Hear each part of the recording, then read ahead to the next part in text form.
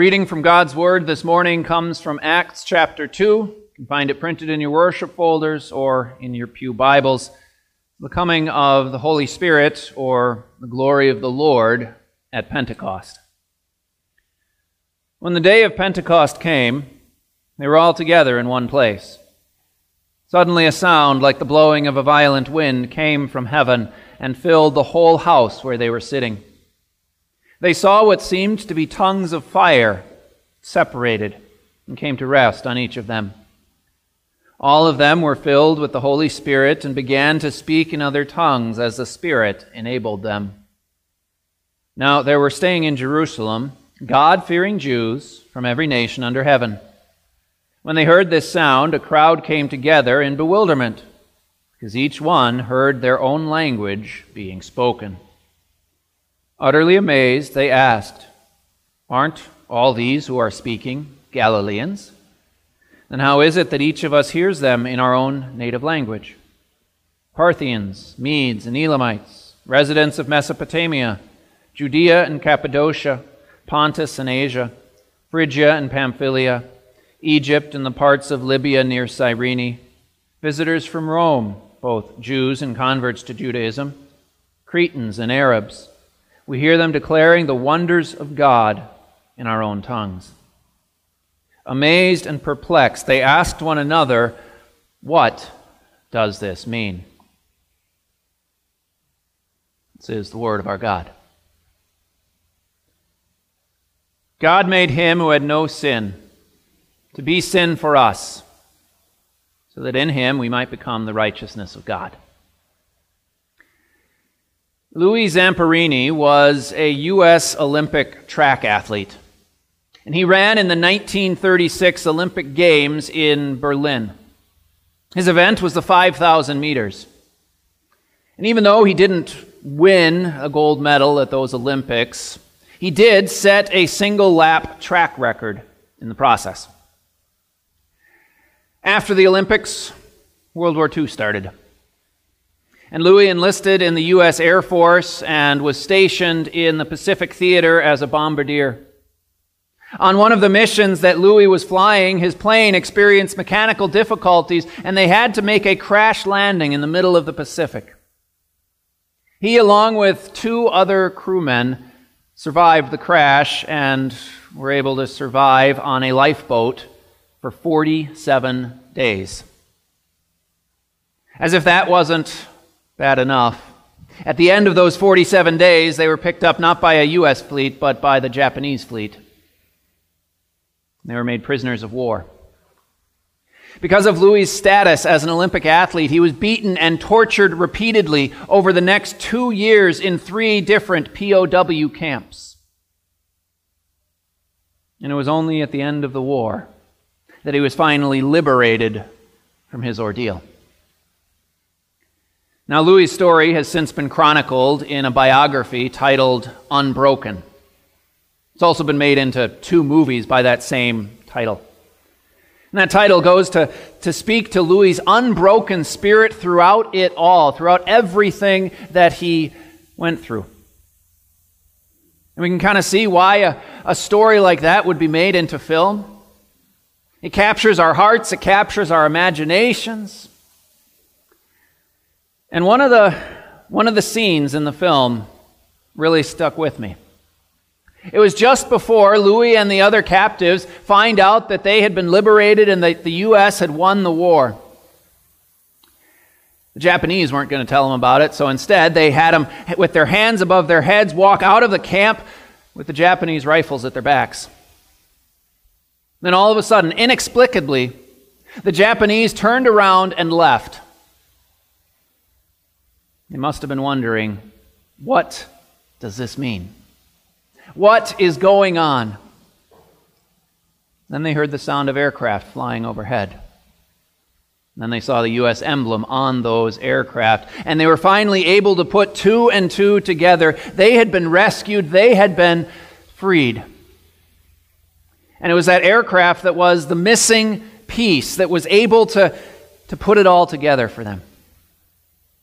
Can you imagine what that would have been like? What was at first confusing, perplexing, transformed into exuberance, relief, and joy. Seeing that U.S. plane was the missing piece that explained everything. In our reading today from the book of Acts, we hear about another missing piece that explained everything. The glory of the Lord, the Holy Spirit. We also hear about people who were perplexed and confused. No, they weren't POWs, but they were people who were in Jerusalem at the time. And they still needed that missing piece. Just like Louis and those other POWs needed the missing piece to be able to make everything make sense. And it was the glory of the Lord that helped to make sense not only of what was happening on that day of Pentecost, but it helped to make sense of the rest of human history. It helped to make sense of what God's plan ultimately was all about. And as we live in a world where so many people are confused and perplexed, wondering what the meaning of life is or what their purpose in life is, they're asking that question, what does this mean? We have to realize that we do have that answer. We do have the answer of what does this all mean? It's an answer for you, it's an answer for me, it's an answer for the world. Because the glory of the Lord at Pentecost explains everything. Now, up until this point in this Glory of the Lord series, we've been taking a look at events that happened in the Old Testament. Abraham, Moses, Solomon. Now we fast forward 1,000 years. Jesus has already lived. He's already died. He's already rose from the dead. He's even ascended into heaven. Jesus has done everything he needed to do in order to save the world. Now the only thing left was to share it. And that is what happened on Pentecost. The time and the place God chose was Jerusalem. 10 days after Jesus' ascension. And the way he chose to do it was equally amazing. When the disciples were gathered together, God came among them. The glory of the Lord, the sight which had not been seen in over 1,000 years. It came in the form of a fire, the sound of a violent wind, and then that fire split apart and came to rest upon each one of those disciples, and they were able to speak languages they had never learned before. This was not just some made-up event that the disciples said, hey, how can we spread the news about Jesus? We'll tell people that this happened. No, it was a public event. In fact, we hear this. When the God-fearing Jews heard this sound, a crowd came together in bewilderment. At first, it was that sound of the violent wind that drew them together, but then they noticed something else was going on. They could hear what the disciples were saying in languages that they had learned in their childhood. We hear them declaring the wonders of God in our own tongues. Amazed and perplexed, they asked one another, what does this mean? Something that stood out at me when I was looking at this is, who were those that asked that question? It wasn't just random people in Jerusalem asking that question. It was God-fearing Jews.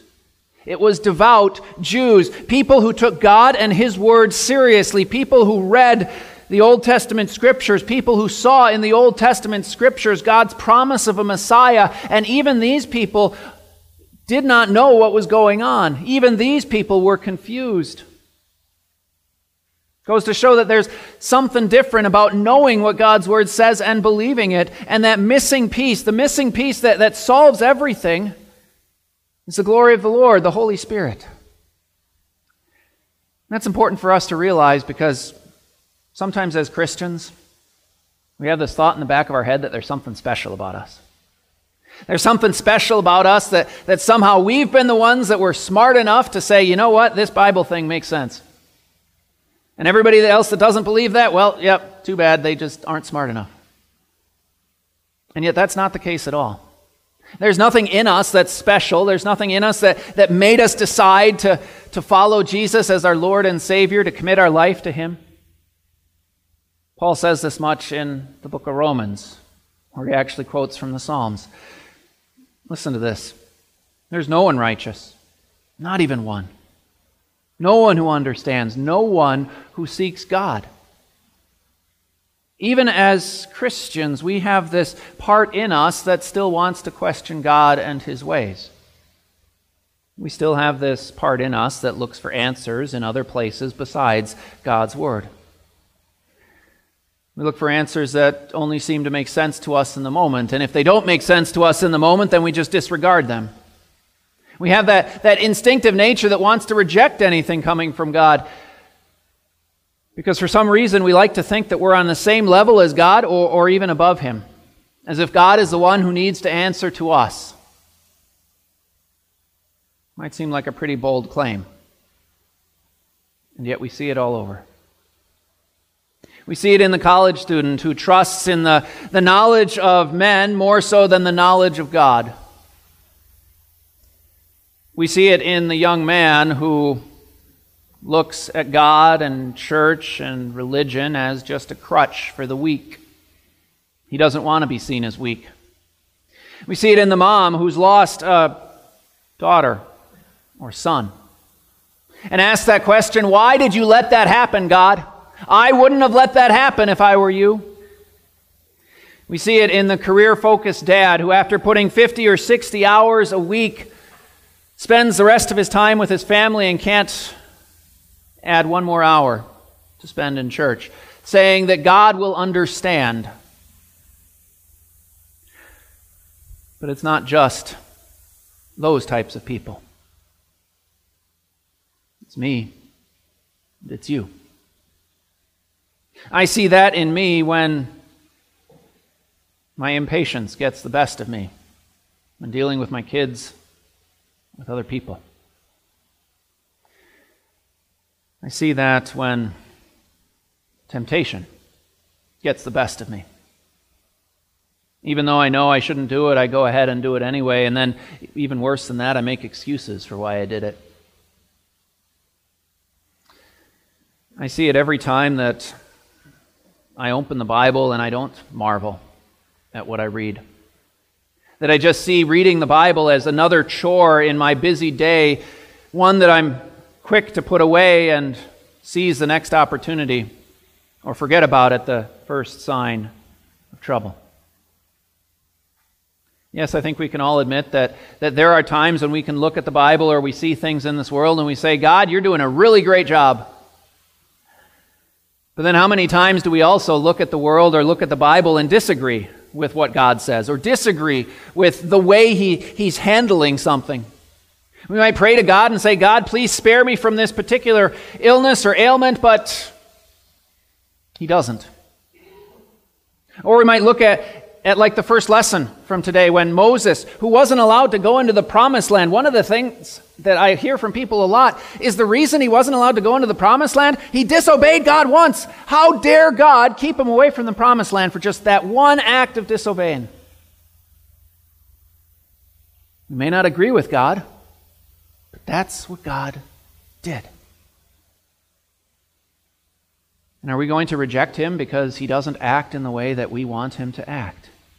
What is that other than putting ourselves on the same level as God or even putting ourselves above Him? As if God has to come to us and verify with us if what He's going to do is going to be okay. But if God acted like us, then God would be acting unfairly.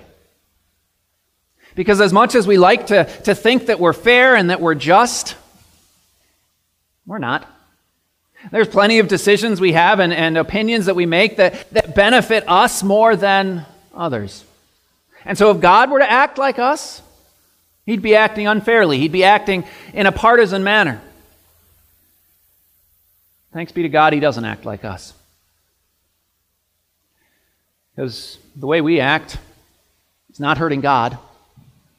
It's hurting ourselves, both now and eventually for an eternity in hell, if left to our own devices. And yet God does not act like us. God is the one who made us. God is the one who made the heavens and the earth. God is the one who sees the problems in this world much clearer than we even see them. And God knew that it was not enough for him to just wave a magic wand and make everybody love each other. Because there would still be the problem of sin lying underneath the surface. The root of sin that still needed to be taken care of, and taken care of by a sacrifice. And it was a sacrifice that God was willing to make. A sacrifice for my sins and for your sins. A sacrifice for everyone's sins. A sacrifice that opens the door to heaven for everyone. And God acted selflessly for every time we've acted selfishly. He acted in love every time we acted in hate. God died so that we might live. And these are the wonders of God that those Jews in Jerusalem were hearing about on that first Pentecost. These are the wonders of God that we get to hear about every single time we come to church. This wonder of God, whether we see it as a wonder or not. This glory of the Lord explains everything. It is the missing piece that helps to explain why the world is the way it is today. We might wonder, God, where are you when all these problems go on in the world? But we know where God was. By the Holy Spirit, we know that God was there fixing all of those problems 2,000 years ago when he sent his son Jesus to die on the cross. And because of that, we don't have to worry about these smaller problems that go around in our world today. Because he's taken care of the bigger problem.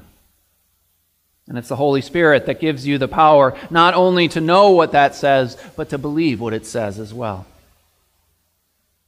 Knowing this, how can we not help but marvel at the wonders of God? How can we not help but share those wonders with the friends and family around us? How can we not help but tell others about the life that God has prepared for them, the better life, the better way to live? How can we not help but live that better way of life as an example to others? Now, the story of Louis Zamperini doesn't end after he was liberated from that POW camp. Really, that was only the beginning. Like so many other soldiers, Louis suffered from PTSD and would often wake up in the middle of the night with nightmares about his experiences in Japan. But then Louis became a Christian. And Louis began to understand the love and the forgiveness of God. And he was able to forgive his Japanese captors, even going so far as to going back over to Japan to forgive them personally. Now, as great as Louis' life story was as a POW, this is far more significant and life-changing. For over 2 years, Louis went through hell on earth as a POW, all that time begging God to save him. And eventually, God did. But not only physically. God saved him spiritually, too. And the same is true for us. No matter how bad your life gets, no matter how much you have gone through, you are going through, or you will go through, you can be sure that God is with you and that God loves you. And proof of that, the glory of the Lord. Put faith in your heart to believe the wonders of God, a God who loved you so much that he sent his Son for you.